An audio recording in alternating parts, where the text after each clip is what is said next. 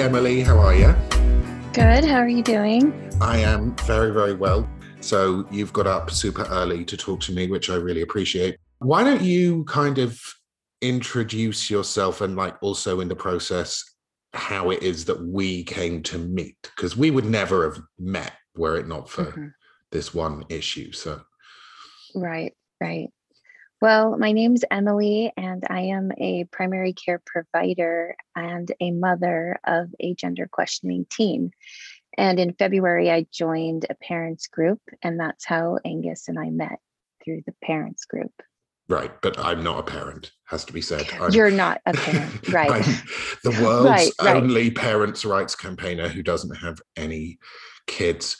So let's just unpack, horrible term, that idea of gender questioning. What does that actually mean specifically so you have a son. What does that mean in his case? To him? Yeah. I think that he thinks that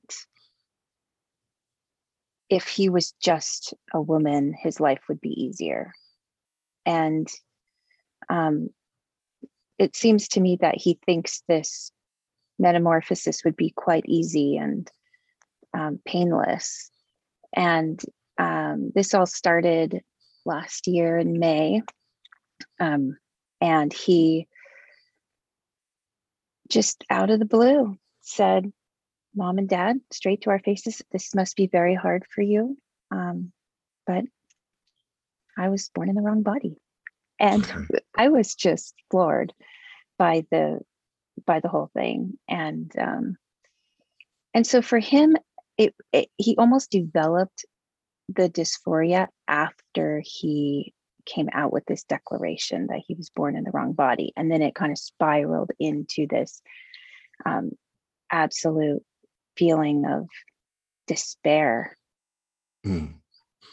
So that's something that you hear a lot about, that it's like the dysphoria is sort of retrofitted to a decision. A decision is made.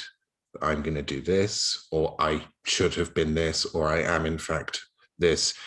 And then the dysphoric kind of presentation follows. So let's play devil's advocate. Is it possible that he had these very dysphoric feelings and he was just concealing them from you, and that then, having made this announcement to you, he felt more able to be honest about these horrible feelings? Or do you think that there's any chance of that? Or do you think that a mother just knows her son too well for him to get away with that? I guess perhaps, maybe, but he's kind of an open book, and we're a really, really close family. We travel internationally together. We homeschool the kids. So I think that I would have known before. Neither of our children are afraid to talk to us. I mean, he didn't announce over text or email. He came to my face. Sometimes there are letters and emails and stuff. I guess we should also say, I'm not sure we said, how old is he? He's 16. This happened when he was 15 and a half, a little bit over that. Yeah. And which seems to be like a very common age for all of these kids. And I don't know, I think there's something to that that's not being looked at. What do you suspect might be going on there? Puberty. It's that simple. Puberty. Well, this is what Graham Linehan says. It's like there's a synonym for gender dysphoria, which is puberty, right? But then some people have always been more hit by it than others. It's a bit personal, but can I ask, were you particularly hit by it? Or did you puberty? Did you have that? Yeah, I think so. I guess you could call me gender dysphoric when I was a kid. I was very tomboy. There was no girls in my neighborhood. I played football in the street with my brother's friends. We hiked out into these apple orchards and would shoot guns. And Um, I just don't remember wanting to be a boy, but I definitely remember being okay playing with the boys. And then my brother and I are very close, like our ages. So he kicked me out of his room when he started puberty, and I had to go to my own room because we used to share bunk beds. Okay. and so I was kind of hurt by that he kicked me out. But then I started my own puberty like shortly after, and um, I guess I was pretty reckless. Is Okay. sort of how I And to give experienced puberty. and to give people listening to this some context, you're in a kind of red part of a blue state, right? So it would be quite. Now I am. Oh, now you are wet, but you grew up in. I grew up in a, well, okay. So I grew up like in a red home in a blue area, right? Okay, So my right. parents are very conservative and never really talked to me about anything and just said, this is the way, don't argue. Okay. And then back then when I was a kid, you you didn't know where anyone was. So I tell my kids this all the time. When I was a kid, my parents never knew where I was. We'd take the bus to the mall Yeah. and be gone all day long, and Yeah. or be gone overnight, even like, oh, I'm going to my friend's house. They Yeah. would never know if we actually went there or not. I mean, Well, it was, the whole question, where are you, made no sense before mobile telephony, right? Unless it was yeah, dark and you couldn't see, like you knew where somebody was or you didn't. You couldn't find it out. Like, yeah, okay. right. So he made this announcement, and then you got the dysphoric presentations. So what were they specifically? Um, well, he was sort of like trying on behaviors, voices, kind of asking for pronoun changes, things like that, but never a name. And when we said, no, thanks, we're just not going to do that. It's too new. You just started this, like, give us some time. You just need to, and we kind of tried to ignore it. And then it turned into this social justice warrior thing where Right. he was calling me a TERF and calling me a transphobe. And um, it was very hurtful to hear that from your child who you love. And I explained to him that that is not a term that we use in our house. That's a derogatory term. And we came to a truce for probably 3 or 4 months, where he was able to function, was doing pretty well. He had a summer job. Things seemed like they were looking up. And then the fall hit and it just got really intense again. He just got really fixated on the idea And is and wouldn't that let it because of go. friendship, do you think? Do you think that was coming back into contact with his peers as the school year began or something like that? Well, maybe. I mean, they're they're homeschooled, so their peer group was really focused more on their sport. Right. And there was, but there's a lot of teenage, locker room kind of antics going on. Mhm. And uh, I I think he just couldn't handle it. He could not handle it. So he ended up withdrawing from his sport, which in hindsight, I probably should have given him the option to step out of that earlier. But I thought, well, you need to be around other people and it's good for you to exercise. Okay. So when did you, so this all started, you said in May. So Mhm, that's 10 months ago now. No, it's not. It's mhm, 11 months ago now. mhm. When did you join this parent support group? So not until February. We were just kind of handling it ourselves. We were, um, my husband is very philosophical, and he was able to he calls it Socratic method, where you just help. And they would talk and talk and talk for hours. And then finally he said, I'm just tired. I cannot be the only one. Right. So I watched this coming out video on YouTube with my son. He's like, if you just watch this, you'll understand exactly what I mean. So I said, okay, fine. I'll watch the coming out video on YouTube. And it was just like the depiction of the before person, the man, was this kind of fat, unkept man, who was depressed, and and then the person comes through the door, and it's this 1950s woman stuffed in this dress. It's obvious she has a corset on, and the breasts and the kitten heels and the whole thing. And I'm just like, what the hell? I mean, it was quite possibly the most ridiculous thing I've ever seen.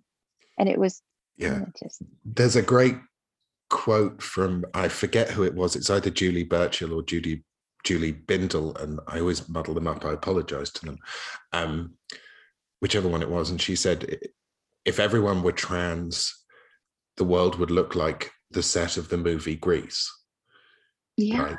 It's this very, very conventionalized form of, well, certainly femininity. It's really conventionalized. If you could even call it that, I would call it sexualized breasts and bottoms. It's Jessica Rabbit, isn't it? It's this it's very sexualized, which is so odd to me, because when I get kind of philosophical in all of this, because that's just where my mind goes. It's how I understand things. And I just think, what is it about this sexuality? And then transing yourself almost destroys your natural sexuality, especially if you go down the road of puberty blockers and cross-sex hormones. I mean, you're looking at a not fully sexually developed person. But even people who do it later, that have genital surgeries, mastectomies, you have no feeling in your chest. And so I just think, like, okay, is this really about sex, or is this just about the way you look outside to other people? Right. And it's also like, is it about going forward in a different category? Like, instead of going from boy to man, going from boy to woman? Or is it just about going sideways and staying there? Is it just about like not becoming a man at all costs? So this... Yeah, there's a lot there. Yeah. That could be its own show. That could be its own show. So one of the things that has been really difficult for the parents of boys going through this is, because there were more male to female transsexuals historically than female to male, there's more literature.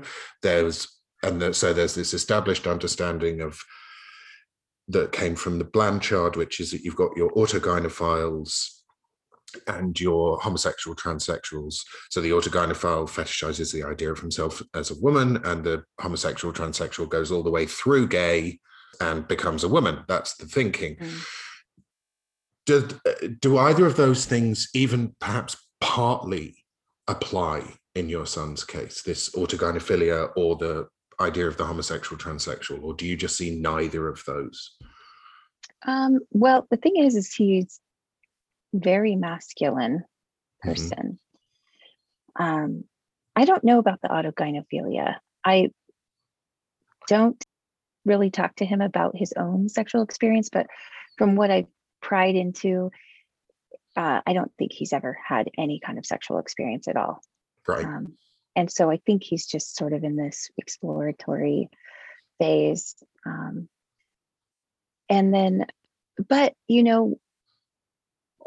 over the summer, we did, I don't know if you know this, but we're Buddhists.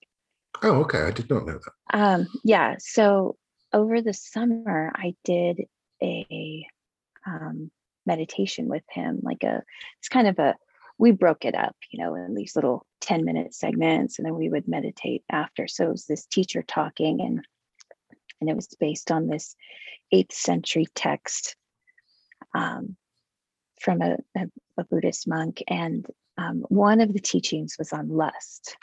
Oh, okay. And that teaching actually helped him a lot. It helped him realize that he's probably gay. And he at that point, it was like the most weight had lifted off of him, like for him to even acknowledge that that's what it could be. It was just like watching, like in the Zen tradition, they call it like quick awakening, like a fast, you just all of a sudden become enlightened, or, you wake up to some kind of truth. And it was witnessing that for sure during I guess this. we could translate that to a road to Damascus moment in the Christian tradition, right? Like a sudden, right. Yes. the sun coming Sudden, through the clouds. Yeah. Yes. And then I think that's actually why the rest of the summer kind of was okay, where he was like, oh, I'm just gay. It's cool. Like, I'm just gay. And then he even was using the word super gay over the summer, even before it was trending on Twitter, because I think that he has no attraction to female bodies.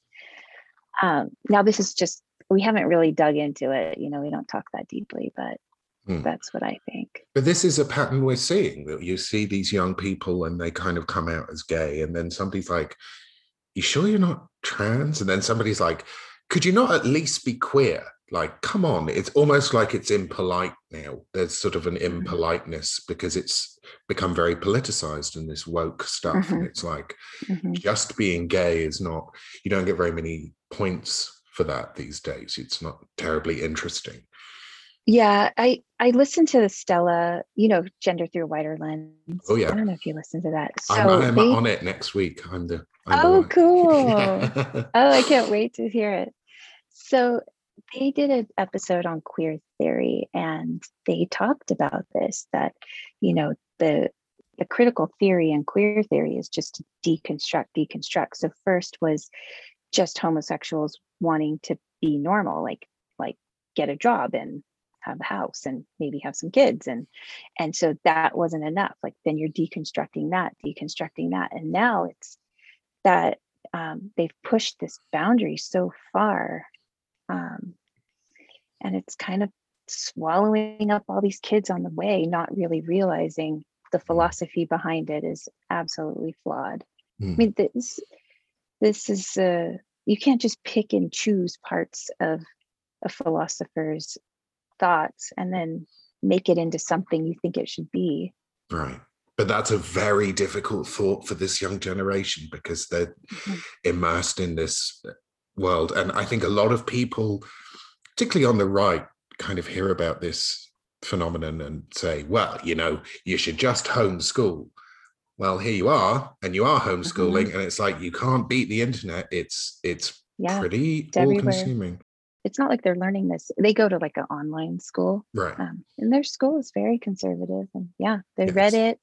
Social media, it's YouTube. it's just in the air, isn't it? It's just it's in the news, it's in Hollywood, it's in the water supply almost. So do you think that he actually has gender dysphoria? No, I don't. I think that it's maybe a spiritual affliction, or discomfort in his own body, which is normal in puberty. But I don't think that he really fits the definition of that. What is it? Persistent, insistent, that is not there. It goes away for weeks at a time. And then something will happen, it'll stress him out, and it'll kind of come back. Do you think that he's likely to go down the road of medicalizing and taking hormones? It's interesting. He never has asked for that. He always would talk about it in terms of other people should be able to block puberty, for example. That was like a big thing he was on for a while. Like, it's good if people can go through the right puberty. And I was saying to him, that's absurd. You get 50% of your bone density during puberty, 50%. So if you don't go through it, you're not going to get your bones hard enough to be an adult. Right. And just the language of it, like it's dessert. Like, no thanks, I don't really want puberty. Like, I'm full. yeah. It's presented as this option. Like you can just choose your own adventure. Right. And yeah. And it's also like, I mean, I've seen a couple of still shots from protests where there are these guys who are like in their 30s holding up signs that say like, nobody should be forced to go through puberty. And you look at them and you're like, yeah, what kind of a man would want people trapped in childhood? Because I'm sure we've got a word for that kind of man, and this is a weak spot because they tried this, in the gay rights movements of the 70s. There were people who were kind of going, yay, gay rights, also pedophiles, but yay, gay rights, and they're kind of trying to muscle in. Mm-hmm. And there is something quite creepy about this Peter Pan forever child thing that's being pushed. I think for these kids, they're looking at a life that's not hopeful. Like these things they're told about society and future and what kind of job am I going to be able to have? What kind of life could I even have? I think they're afraid that the earth is, dying, and all of this racial stuff in America is very, very just in your face all the time. And I think that they worry about the future, and it's a way to kind of say, oh, well, if I don't have to grow up, then I don't have to be dealing with this.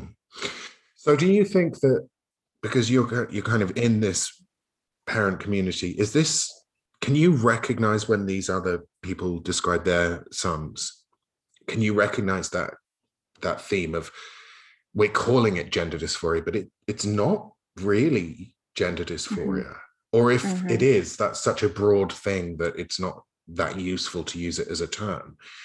Is that something where you think your son's quite typical of this new cohort coming in, or do you think? Oh yeah, absolutely. I mean, it's funny. One of the moms read my story on the forum and said, I thought that was my story. Yeah. Because it's the same story, and all of us have the same story, all of us. And it's not normal for 80 or 90 people to have the same story. Right. That's social contagion. Yeah. Can you identify anything specific about the conduit of that social contagion? It could be a particular friend, it could be a particular website, or do you have any more specific? Because some people can say, oh, it's that friend. It's that one person, but it sounds like maybe not in your case. It was absolutely the internet. The internet, just the whole, yeah. Okay. Okay. So this term, ROGD, rapid onset gender dysphoria, really what we're dealing with is actually misdiagnosed gender dysphoria. And the diagnostic criterion is, do you think that you feel like X, whatever X is, and that's just the be all and end all of the diagnostic criterion. So I guess it might be worth saying at this point that you are a primary care provider. So you're also coming to this with a whole body of knowledge, which is separate from, right, it's separate from your experience as a mother or as a human being. Otherwise, it's medical. So can you think of anything else in the healthcare field or the field of medicine and treatment and therapy that works this way? No, I cannot. Even the psychiatric diagnoses, which can be a little bit flimsy, we have to like cluster B type. personality disorders. Those are really hard to diagnose because it's like, narcissistic behavior or personality. What is the other one that's really common? Borderline personality disorder. So those are hard to diagnose because the person typically does not believe that anything's wrong with them. Right. Particularly not And narcissistic. They don't right, want to hear that at all. yeah, but even borderline personalities are, whoa, nothing works. I'm so, something's wrong with me, but nothing works. No medicine, no treatment, doesn't matter.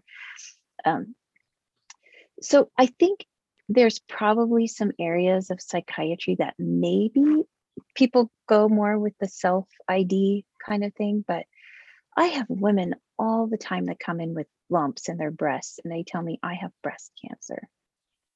And I say, well, let's look into it because not all lumps are breast cancer. Some of them are. I'm not going to say it's not, but some of them aren't. And we don't cut off breasts until or do chemotherapy until we prove that this is what it is. And the issue I have with transitioning is the degree of body modification. It is so extreme. Mm-hmm. And the hormones, I mean, one of my best friends at work is into natural medicine. And he was saying the other day, the people who know the most about endocrinology are the least wrong about endocrinology, and that's endocrinologists. So they're the least wrong, but they all are still wrong because the human body is so complicated. You can't just push one button and think that it won't set off this whole cascade of other problems. Right. And so to believe that you can just give a male body estrogen and it will just kind of magically transform this body into a female body is just ludicrous to me. I just don't get it. It's not what the tissue. Yeah, okay, so breast tissue would respond to it, but you are just playing with fire. Well, and they're never shown honest depictions. They're never shown a picture. I mean, I know a young woman who's a detransitioner, and she literally thought that she would have a penis and testicles, which were indistinguishable in form and function from the male, from actual male genitalia. I mean, she really, really thought this. Wow. And you can just look at a picture, and now I can see that from the point of view of a young person going through this, you're probably not going to want to look at a picture because you might not like what you see. Whereas if you just stick with the image in your head, that's kind of safe. So you can just keep on imagining it. But this is functioning differently within the medical profession from anything else because it's really like it's self-ID, it's self-diagnostic. It's just kind of this idea that you rock up, you make a declaration and everything flows from there. So I did that to two people. They walked up before your son, before this whole thing. Yeah, this was like 3 or 4 years ago. Right.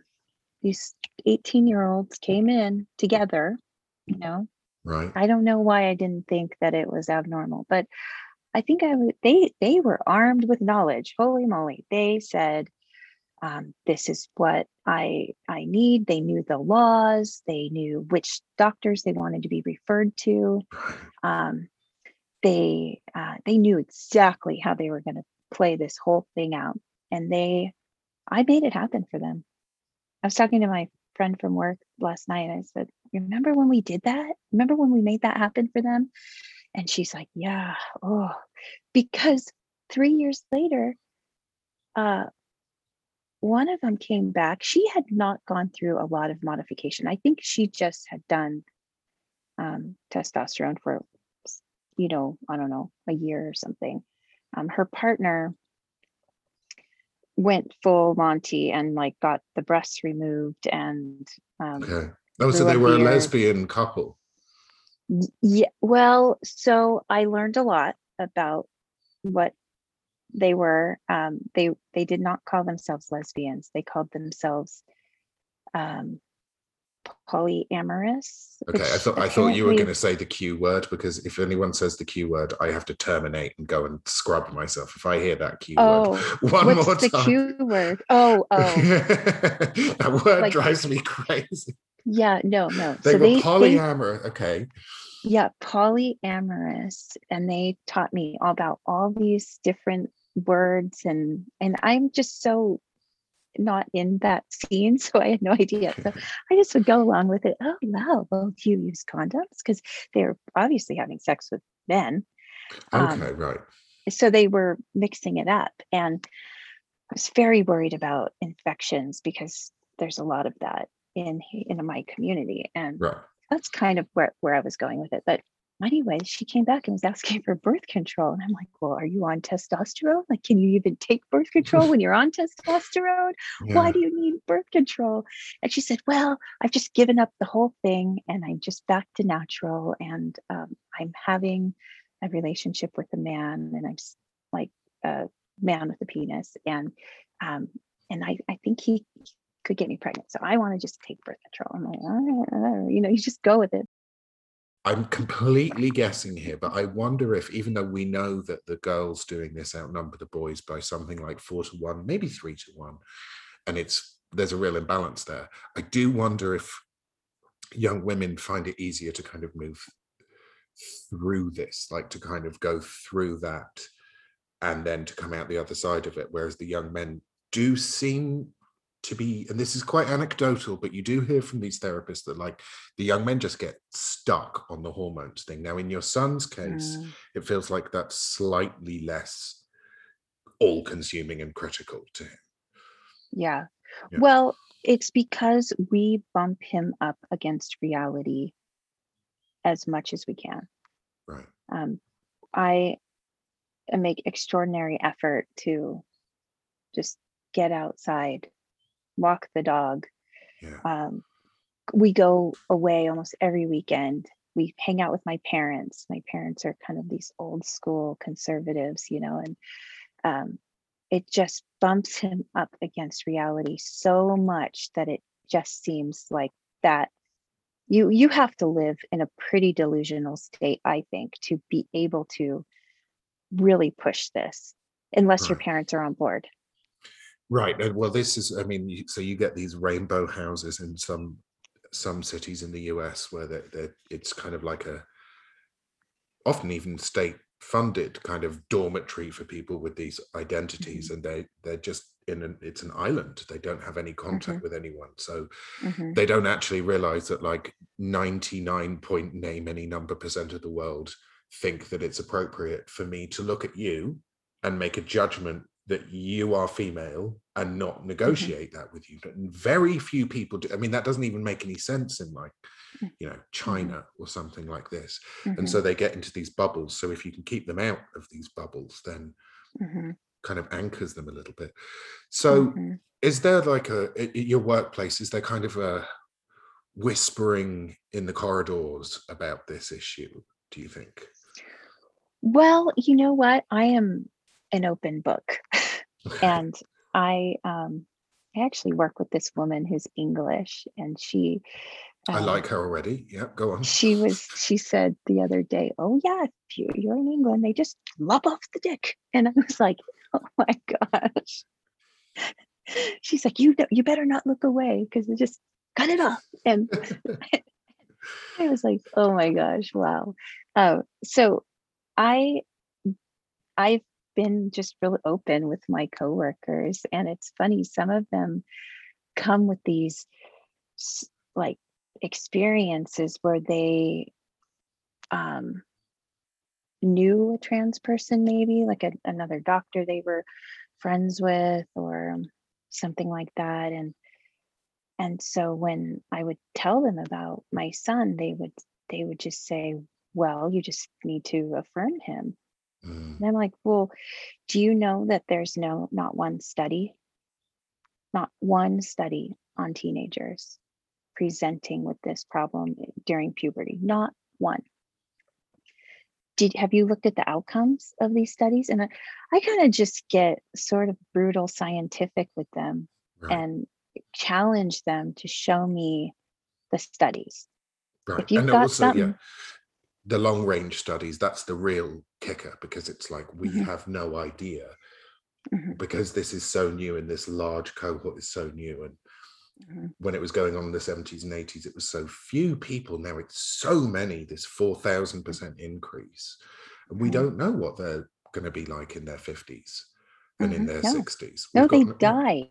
They yeah, die. Like it literally lots of half of your life away, yeah. because I don't think that the body can really handle the hormones that it's not designed for uh, long term like that. I mean, the life expectancy just by suicide is a problem, but also just heart attack, stroke, um, all of the other metabolic problems.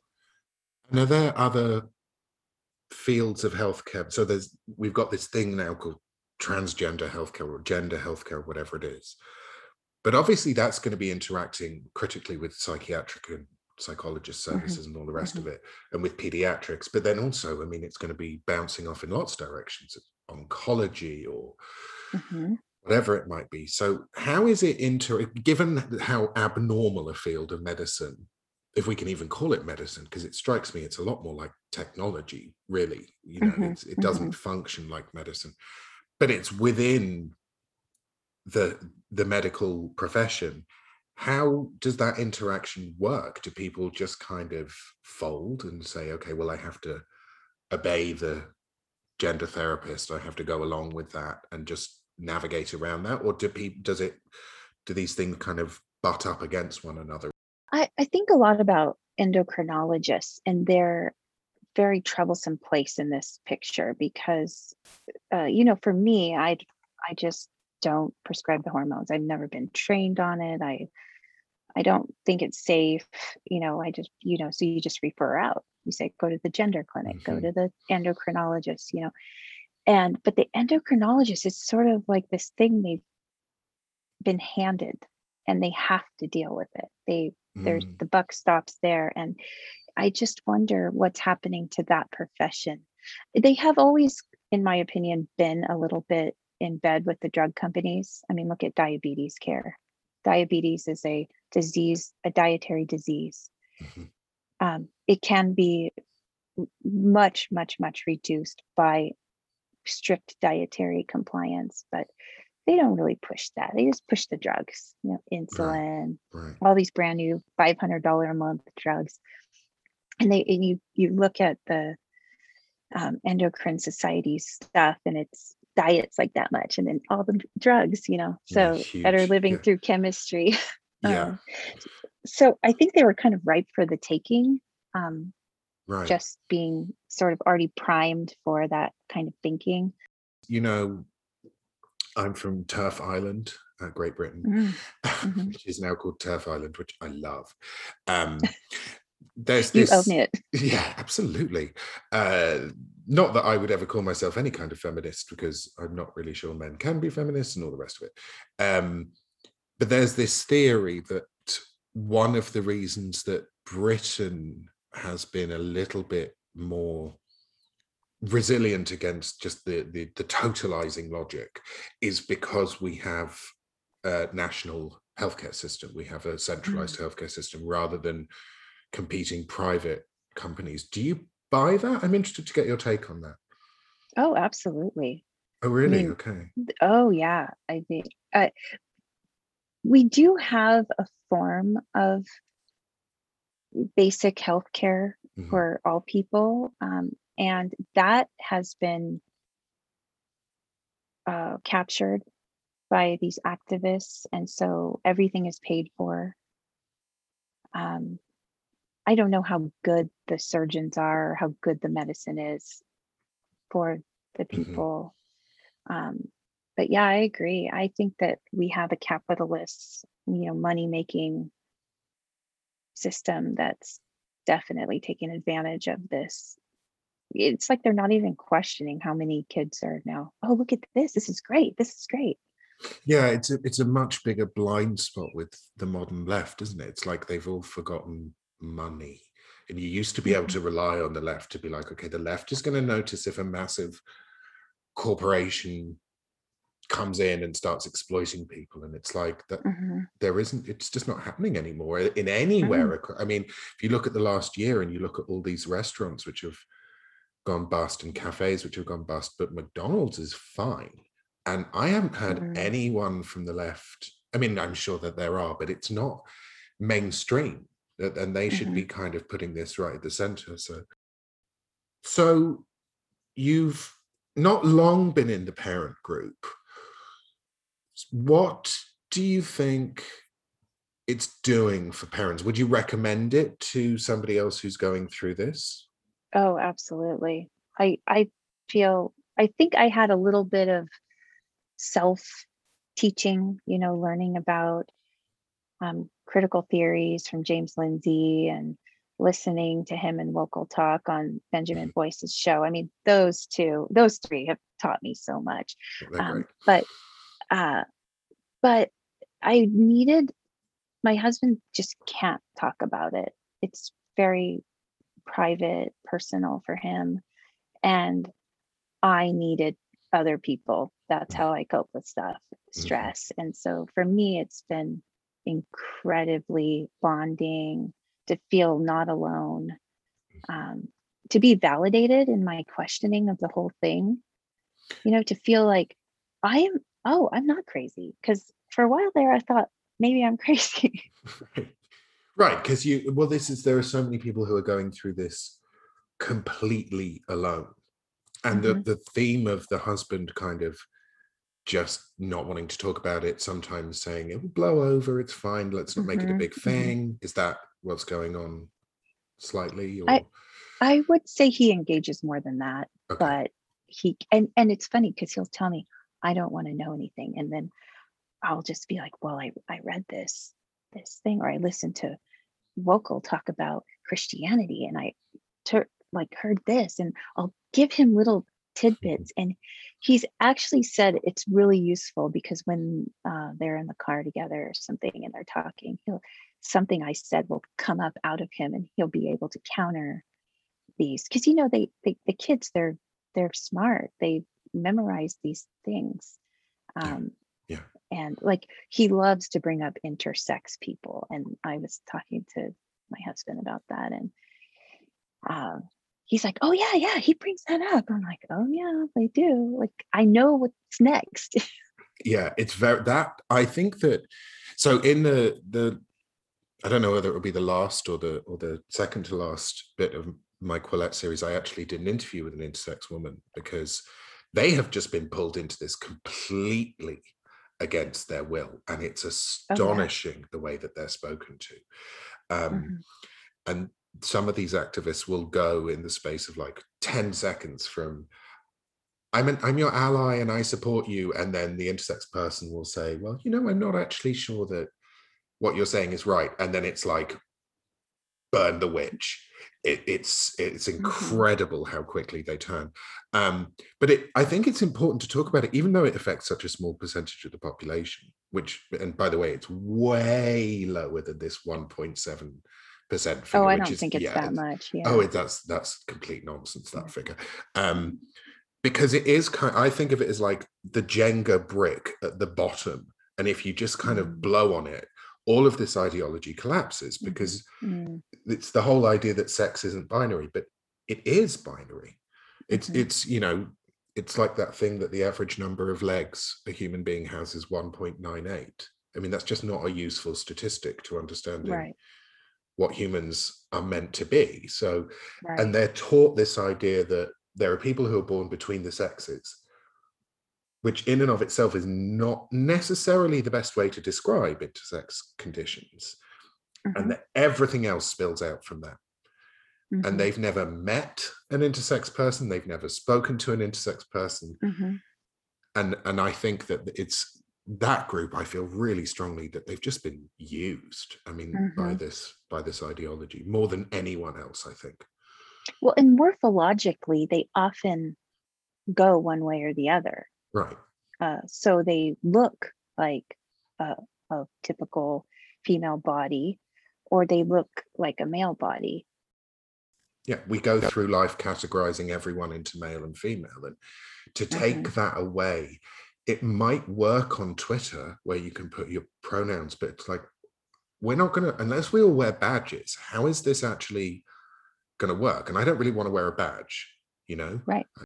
So if you think about, and I know you're kind of new to it, but the portrayal of parents who are kind of questioning this, and then the actual group that you've joined, which we should stress, it's not necessarily representative of all parents, it's a self-selecting group, but oh yeah, I yeah, think that very high functioning people, like so educated, and the it's not a cross section. But you know what, I don't think this condition affects very many people who are struggling. Like, one of the little things, the email that you sent me, you said, if it's not gender dysphoria, what is it? And I said, it's affluenza.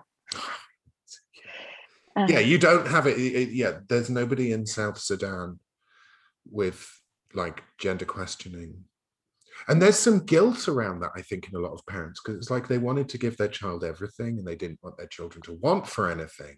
And then they hit a certain age and they're like, yeah, maybe we should have been a bit more kind of demanding and withholding, and kick them out into the street and send them to bed without dinner when they've been nasty and all the rest of this stuff. Yeah, it is a very first world condition, but at the same time, it's your kid, and it's like, you don't want to allow them to go down this route of medicalization if you can do something to stop it.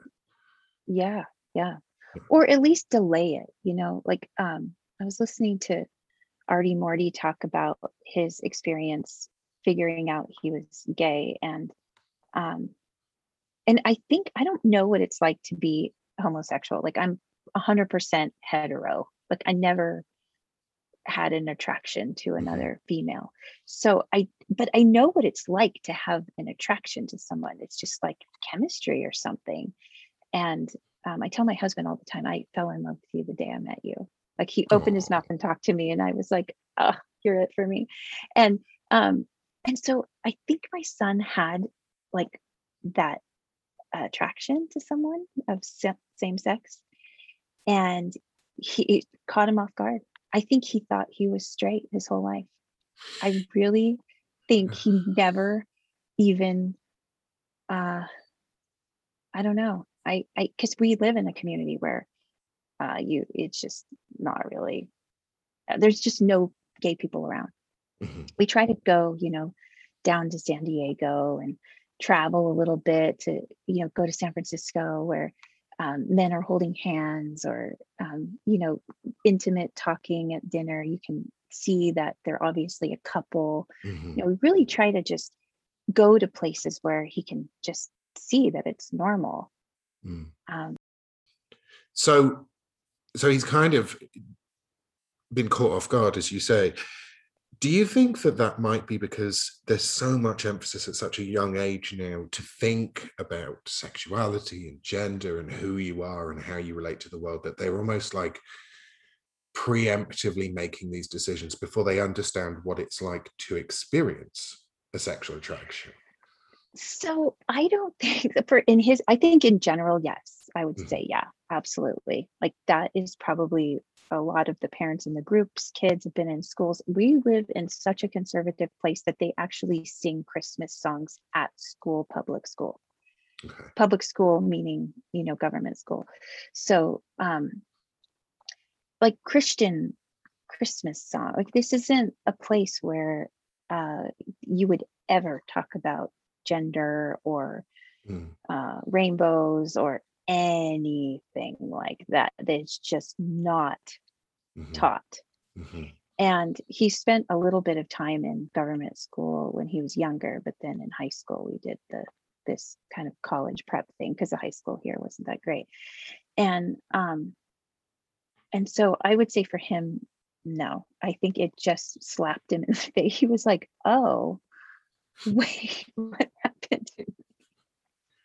That must be tough. And yeah, it's a great shame that the gay community has kind of allowed itself to be closed off in this way. In many ways, I think it's its own worst enemy. When young people are growing up and they are a bit different and they don't necessarily snap into that gay sort of character that's presented to them, then you can see it. You can see that they would be thinking, oh, well, maybe I'm not gay, maybe I'm a woman, now that that's a thing, because they can't Right, right. access this idea.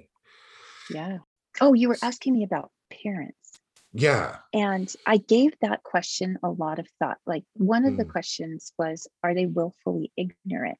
Mm. Like, are the parents willfully ignorant? And Which is I what you kind would of, think from CNN and the New York Times. And yes, yeah, any parent who doesn't automatically affirm their child's gender declaration is willfully ignorant. They just don't understand yeah, that this is necessary and it is the truth and it's immovable. And I gave it a lot of thought because a friend of mine, I has a couple of friends who have kids like down in Southern California where he's the one little boy, when he was 4 years old, he was playing with his sister's Barbies. And his dad said, oh, we need to take him to the doctor because what's wrong? Why is he playing with Barbies? And so for this child's entire life, he's been going to these gender clinics down in Southern California. And just because he played with a Barbie doll. just because he played with a Barbie doll. Yeah, those Babylon Bee funny things. I'm like, that's not too far off the truth. Um, then there's another peripheral acquaintance whose child is a little bit older, I think like 12 or 13, and she is born a girl, and she with the parents are separated, and when she's with the mother, she gets to be a boy, but when she's with the father, she's a girl, and so she has this like dual identity It's thing got to going be on. exhausting. I mean, that must be exhausting. Yeah, yeah. Well, and so when you talk about willful ignorance, I wouldn't say any parent in the parents group, they're willfully knowledgeable. Mm-hmm, mm-hmm. There are people in that group who their intellect just, it blows me away. And for anybody to call anyone in that group willfully ignorant just needs to spend It's so 10 strange. minutes. Yeah, Yeah, yeah. yeah. Well, But then they've you all. look at these celebrated parents who are doing the right thing.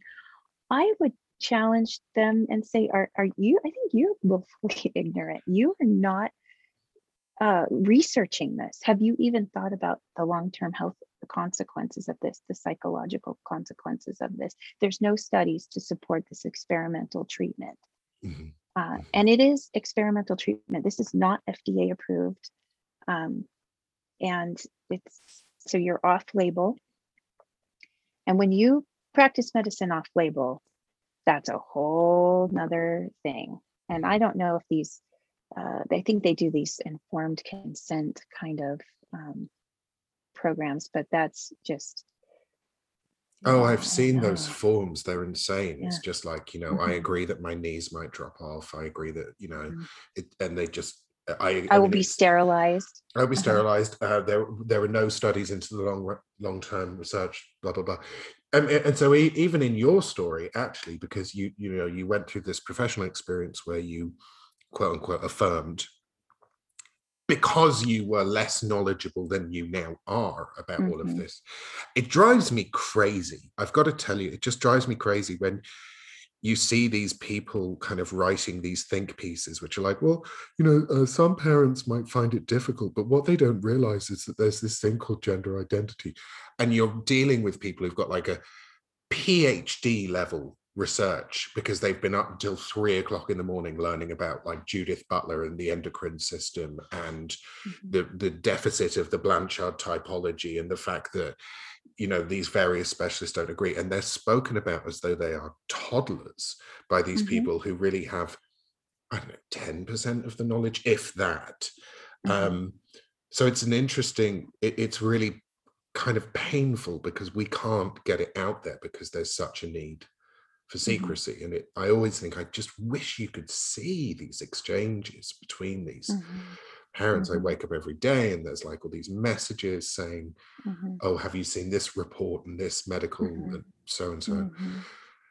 Why? I mean, so we're both pseudonymous. We're both Mhm. being somewhat secretive, if you will.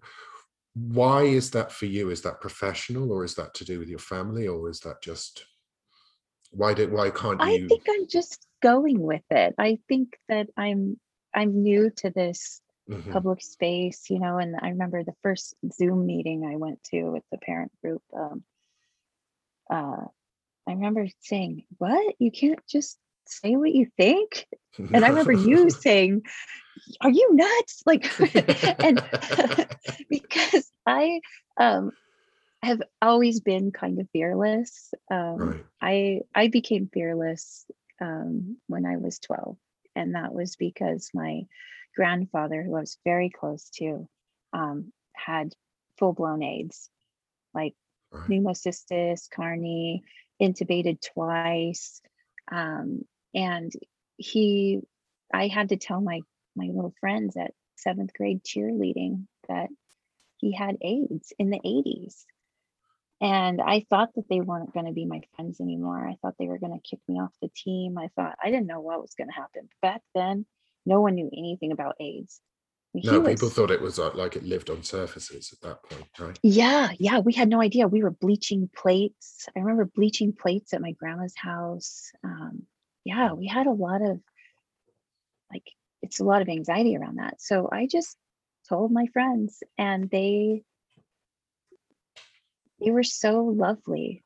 Mm. They hugged me, they cried with me, they believed that they couldn't get it from me. Um and then after that, I'm kind of like, I can do anything. So you're kind of just going along with the group. Yeah, but Hmm. it is. I mean, some people, you can see like some new people, and they'll say something like, they'll just say something to somebody else like, oh, hey, where are you from? And then there'll be like a flurry of private messages like, who is this person asking where I'm from? Because it's just not what Oh, we right. do, right? It's Yeah. kind of, people are Yeah. so paranoid about um, Hmm. activists getting in because, Yes. yeah, why do you think that the activists are so convinced that we're evil? Like, it's so black and white. Well, when your house is built out of cards, you worry Right? You like worry that. about the slightest breeze. Yes. Yes. And I think that we pose a huge threat to their their program. Hmm. um, and their house is built of cards. I mean, you look at look at, okay, I'm politically homeless, um, but Donald Trump only lost by 40,000 votes, Hmm. right? I mean, he lost by razor thin margin. If you look at the electoral college, yeah, okay, landslide. But when you look at the actual numbers, and that could just breeze back the other way Hmm. so easily, and just a few states, and the states that are are doing some of these laws, trying to safeguard children, are the states that have some serious voting weight. Hmm. um, Georgia. Hmm. Georgia was a swing state in the last election. um, It's like the sixth biggest and state, isn't it? I think it's big. yeah, it's big. Yeah, it's a Mm. big state, very populous, and they have a lot of. I think they have, what, I don't remember how many electoral votes, but it was pivotal in the election. Pennsylvania, Hmm. um, that state, if you lose Pennsylvania, Mm. we have 20 something electoral votes. So I don't know. I think that's probably why the activists, and if you look on Twitter, like the other side of the argument, um, it's very, it feels really political. Right. Like these, it doesn't feel personal. There's no personal stories going on over there. It's all about how That's true, pe- isn't it? people are taking away our right to do what we want with our bodies, and email the senator, and it's very student activist feeling, Mm. where the other side feels sort of like you're in a cozy bed or something, and you're just reading all these kind of heartbreaking stories about these parents who love their children, and you juxtapose that on each other, and you're like, oh, okay, I see Yeah, what there's this is. just there's a war waiting to happen. I mean, I think there's also something about the fact that we know a lot of the young people going through this are more prone to categorical thinking. They like categories, they like taxonomies, they like deciding I am this and I'm not that. And they take it so seriously that if you say, I don't, even if you say, like, I think you should have this rights and these rights and these rights and these rights, and we should like build an entire block of bathrooms for you and all of these protections, but I'm just not going to say you're a woman. They construe that as like murder, that it's the denial of the self. And I do think that there's something about this autistic or autistic adjacent kind of categorical thinking, which I'm prone to myself, I've got to say, where I can see that it's contributed to making this debate so high stakes. And like you say, not personal. It's like there's no personal story or anything like that. Because I was looking for parents, like, tell me your story. Help me understand where you're coming from. And they're just not there.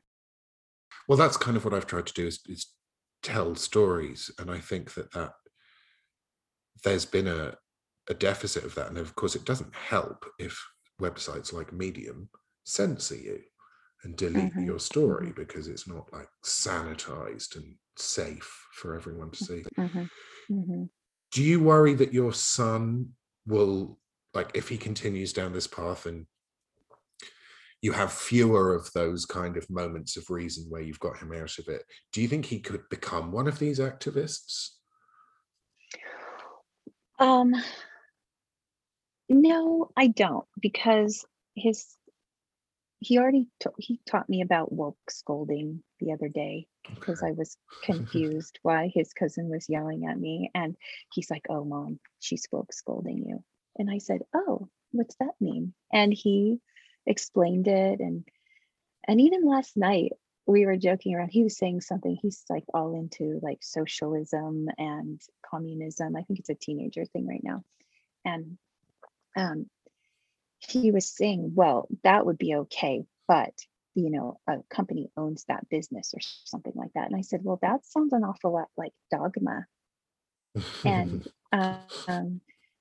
he was like, what do you mean? And I said, well, I don't know, just check yourself. And then my husband said, my karma ran over your dogma. And we were like laughing. So that's the kind of conversations we have at my house, where they're just really, he's not autistic, Right. So I do feel for the parents whose kids are autistic. I It's a cannot lot tougher. imagine just the before this, all I did was read romance novels. I love, I feel like my whole life view has been informed by prolific romance novel reading, and I read probably 3 books a week. I mean, just power through these because they're so easy to read. And I read a lot of books about autistic people, autistic characters, and I have just so much compassion for these parents, for like this just very, I don't know, no flexibility.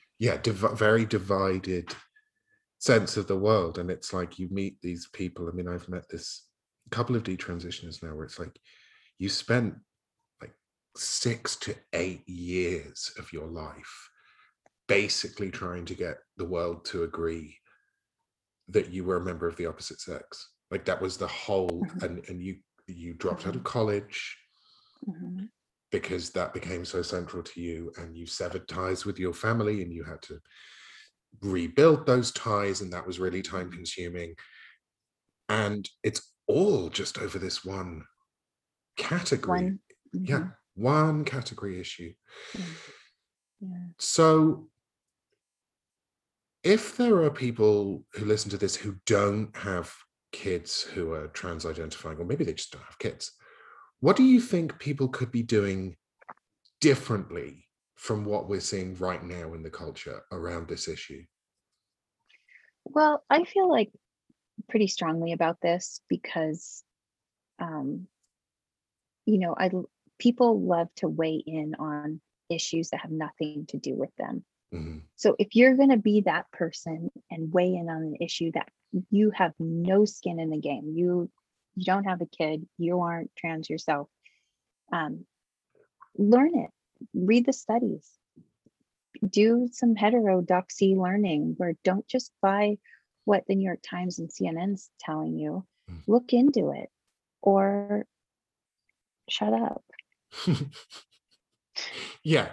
I mean, when I joined the forum, which was like at the beginning of my whole journey into this very strange terrain, it's striking how few people there are who come into this who aren't parents. I expected I expected a lot of doctors. I thought there were going to be loads of doctors in there who'd be like, Mhm. I have qualms about this. I don't think I've ever seen anyone post. Mhm.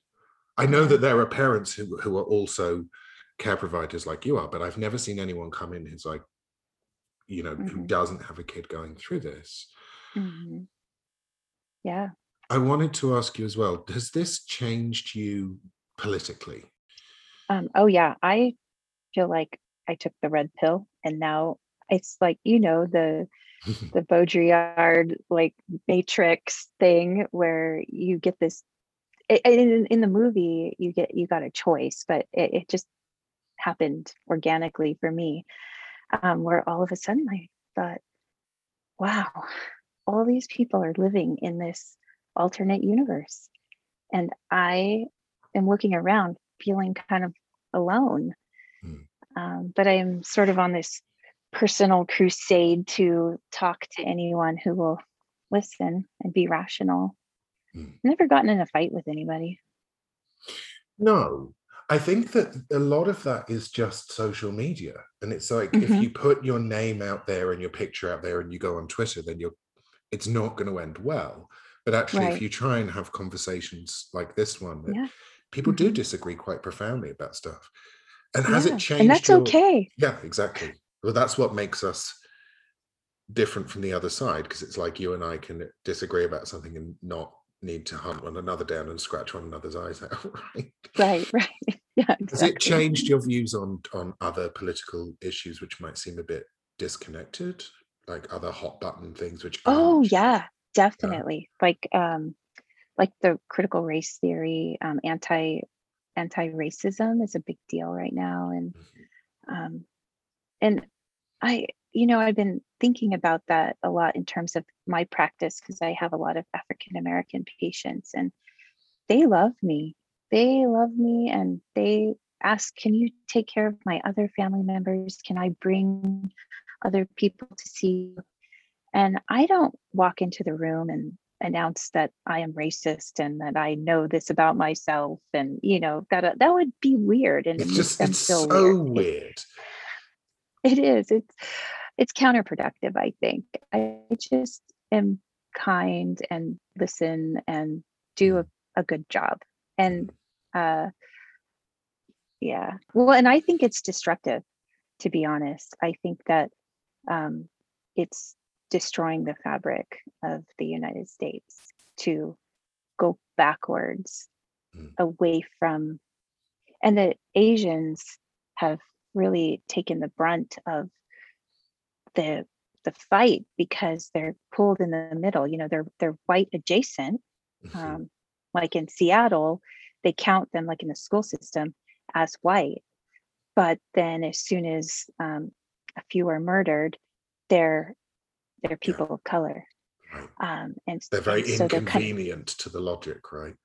yes, yeah, oh yeah. And in California, it's the Asian community that's really rising up and doing the lawsuits against this teaching in the schools. The San Diego Unified School District has just been pulled into a court case to get race ideology out of public schools. And they so they do go together, right? Because where you get one, you Oh, kind yeah. of less so Yeah, in, and you know less so what's- in Britain, because the racial thing is very American, but it's certainly in America. Yeah, It seems to me yeah. like if you get one, they're twins. You know? Oh, they are. Yeah. And it, when I started really reading critical theories and really trying to understand what is critical theory and like how is this affecting everything, it just like that's kind of my whoa changed me. So you were pinned down and somebody opened your mouth and put the red pill down. There were no outstretched hands with a blue pill and a red pill. It was like, open up, here comes the medicine. Yeah. Right. Yeah, my friend said, I think you've always been a closet conservative, but now you're out of the closet. I'm like, oh, okay, that's a good analogy. Well, and it's strange because there are a few people in the group that you and I are part of who are definitely holding on to that left label. They're like, no, I'm not letting go of this, and they're quite keen on trying to get, let's say, the New York Times to change the way it covers these issues, and then there are people, quite a lot of people, who are like, no, you're wasting your time. So you're in the second category. I think you're just some people. Yeah. We canceled our New York Times subscription. We were definitely, that group, the leftists who read the New York Times. And, I remember during the election, my husband was watching Fox because they have the best pollsters. And my son was like, I can't believe you're watching Fox News. And my husband was like, well, they have the best pollsters. That's why I'm watching it. Like, what do you mean? So I don't know. It's funny, Do you think they that get labeled. his generation, there's this whole thing now of, I don't know, it sounds like maybe this doesn't apply to your son in particular, but they're quite humorless, aren't they? They're quite po-faced because everything's like, even if you just do like an impression of a regional accent, like, oh, this is what people from Boston sound like, and they're like, oh, that's so offensive to people from Boston. Like, it's like, that's very sad, I think. Yeah. Well, they it's funny you bring up humor because that's pretty much how I get through life. And I just will say really off color things. And it's kind of a good way to measure, like, does somebody have a sense of humor or not? Yeah. And my son, he's gotten used to it. It's like his whole life I've been cracking jokes, and so I think it kind of forces him. So you're doing a number of things which are kind of really like insurance. I mean, I'm not saying consciously, but you're getting him engaged in physical activity, you're changing his landscape, you're getting him off the screen, you're making sure that he's able to hear thoughts which are politically incorrect, or so you don't end up kind of being guarded in your own home about what you're saying, which I know a lot of parents feel. You could start doing master classes like, this is just how to overcome it. Yeah, I have always loved being a parent. I always wanted to be a parent. I got an opportunity to go to medical school when I was 19 years old, and this doctor said, whatever you need, I'll get you there, you can do it. And I said, I just don't want to be a doctor. And he said, why not? I said, because I want to be a mother. And he's like, you can do both. And I said, I don't think so. And I didn't. This is heresy. Yeah, you're not supposed to say it. And so I became a nurse instead. And then over time I changed my career, and so then I had these two babies, and I just loved being a mother. I know I'm so, what they call it, trad life. Trad wife. Yeah, you're a trad wife. I'm a trad wife. Except my husband's a stay-at-home dad. Okay.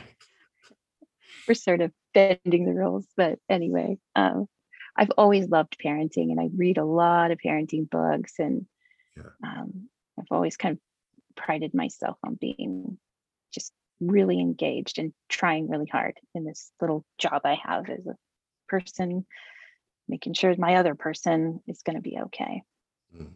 I think I need to use this opportunity to like get you on record while I'm recording you, because there is this phenomenon that when young people desist, when they kind of get through this and they go like, oh, I'm not so sure about this trans thing, some of the parents who have been going through it, they're like, okay, great, brilliant, never want to hear the word gender again, and run for the hills. So I kind of want to get you on recording as saying you won't abandon the parents movement if he fully desists. Oh, I'm not. My husband was asking me that the other day because he's been like on this great, at least a month now, of just kind of giving it up. And Oh, my great. husband's like, aren't you going to give up the parent group? I'm like, hell no.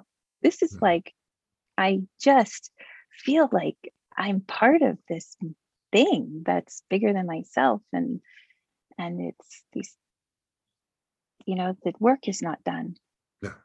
No, the work is not done. And I think that's great to hear, because particularly I think for those where it's been a lot more traumatic and there's been a lot more like tears and tantrums and even things like suicide bids and stuff like this, Mhm. you can forgive them for just like wanting to get the hell away from this Yeah. as soon as they can.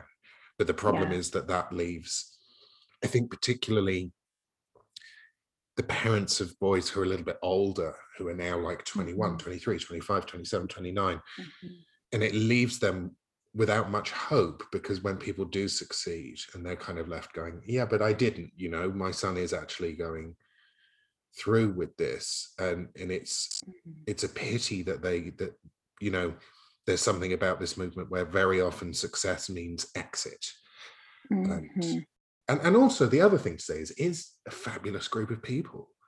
Mhm. They're so Mhm. interesting, Yeah.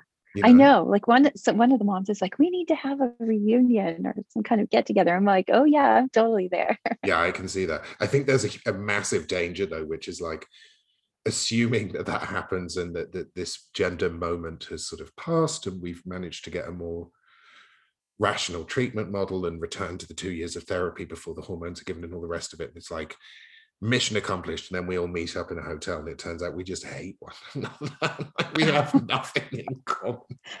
Right, right. Isn't that how life is? Like It could be. like this friend of mine at work, she always says, sometimes there needs to be a third object between two people to have a conversation. And she thinks this is definitely between men, like that they won't just sit down and chit chat, but if there's a third thing, object, a dog walking or yeah, building a fence or some yeah. kind of thing, then the conversation flows. So maybe we find a third object in the room. Well, there's still a lot to be done, because it's like you have moments of hope where somebody will come out with something really rational. I mean, we had the Richard Dawkins thing, was it last week, where he Mm-hmm. said something which is quite logical, which is, sorry, what's the difference between blackface and woman face? That, why are we not allowed to frame it in those terms? And you think, oh yay, and then he buckled. I mean, he just Mm-hmm. folded so fast. Yeah. Well, I mean, I think that's the problem with social media. There's just this pile-on effect, Mm, yeah, and it's not a very personal space where you can know someone. And yeah. it's funny. One of the doctors at work, I was talking to her about this situation, and at first she was very much like, "You're a bigot," and like she's kind of coming after me. And I'm like, you know what? Bring it. Bring me some studies, and we can have a conversation. And over time, she kind of warmed up. And yesterday, she said, I just am not looking forward to having teenagers. And I just cannot imagine what it's like to be a parent going through this. It must be so awful. And Oh, she's wow. 180, 180. Brilliant. Brilliant. Mm-hmm. I mean, that's the only way it gets done, really, isn't it? And particularly Yeah. if you can do that to people in the healthcare profession, you can kind of get them to understand that people like you are not bigots, are not coming at this from Mm-hmm. a sort of like this view this sense of fear. And I kind of think it's important to recognize there are transphobes. There are people who are like consumed by disgust, particularly I think for the male to females. And it just kind of feel this sense of revulsion from them. And I hope that we're able to articulate our viewpoint in this without it being lumped in with some of those people, because sometimes it can get pretty nasty. And right. Yeah. The young men who do this, you and I both know mothers where that he's going to do this. And he's going to need to be somewhere. He's going to need employment protections and all the rest of it, or she, whatever we do with that whole issue. So yeah, I actually have a couple male to female trans patients who've been long-term patients of mine, and I agree. Like they're quality human beings, right? And also, they're like nice people. And they're smart. I do think there is something in this idea that the average person who does this is smarter, because it's such a philosophical thing to do anyway. And that's why when you've got these classrooms full of kids and somebody maybe says like, you know, gender identity is different from biological sex. And the reality is, if you're like IQ 89, that's just going to fly over your head. You're going to learn it as a fact, but you're not going to think about it. Whereas if you're IQ 131, you're going to think, oh, I need to disprove that. Oh, I can't which of course you can't disprove it because it's entirely abstract. Dogma. Yeah, dogma, philosophical dogma. And so it's smart. And I think that there's very little articulation of that from our side. And I do think the only people who really know this are the parents, right? Yeah. Well, and these kids have rejected all other dogma, you know, the Christian faith, the you know, all of these things that they say you shouldn't do that, and then they jump right in with this and can't see that it is too a dogma. So, but is that just because it's new, do you think? Is it because it's so shiny and new? And I'm not sure. I'll let you know, because I'm working on that one. You're trying to work out why it isn't. Okay. Yeah, I'm well, not sure. No, with my son, you know, like I want to know. Like I ask him, what is it about this that makes you think that this is like some kind of truth and not some kind of idea? Like there is a God. Like what, you know, that's an idea that humans have. It's not provable. What's the difference? Do you think it's the difference that is because it's so transcendental, it's so transformative? Like it's this idea that it's very disembodied. It's like your true spirit is beyond this meat cage called your body and all the rest of it. And it's I can see that. Well, that's like directly in conflict with the Buddhist philosophy that you are an incarnated self, and this body is you deal with it and you sit with it and you be with it. I was going to ask you, so where does this kind of come in with? So that, and I was in the Catholic Church. I grew up in the Catholic Church, and then I actually was asked to not be confirmed when I was a teenager because I had a cow about the condom thing, because they said no condoms. And I said, well, my grandpa has AIDS and you should use a condom. I cannot get on board with this. And they said, well, you have to go talk to the priest. So I had a meeting with the priest, and he said, well, I can't reconcile this for you, so you can either agree to it or not. And I said, peace out, bye. And then I was, searching. I needed some kind of spiritual thing. And in college, I started being a Buddhist. So anyway, my son's we went to Catholic Mass a couple times, but for the most part, he meditates and does the whole thing. So I'll tell you my Catholicism story, which is that I was confirmed, and then I had to do confession. So I had to write a list of things to confess. But I decided in my wisdom that God had done more wrong to me than I had done to God. So I decided to turn up with a list of things that God should apologize to me for. Oh, And that was my first confession. that's awesome. And in fairness, he was really nice. I mean, he told me off at the end, but I think he could see that I was not in a good spot. So Yeah. he was quite Yeah. nice about it. But Yeah. well, thank you so much for talking to me. It's been really, really interesting. I hope that people will listen to this and kind of get some fresh perspective and get a little bit of hope that things are not always so static as they seem, particularly people who are just going into this. Like if you're a month or two into this, it can be so crushing, scary. And actually, like what you've been talking about, like getting outside and all the rest of it and maintaining a sense of humor and stuff, there is a way that you can reclaim your agency as a human and as a parent and come through this. Yeah. And I love that thought. I think that that's such a great thought. Yeah. Well, thank you very much.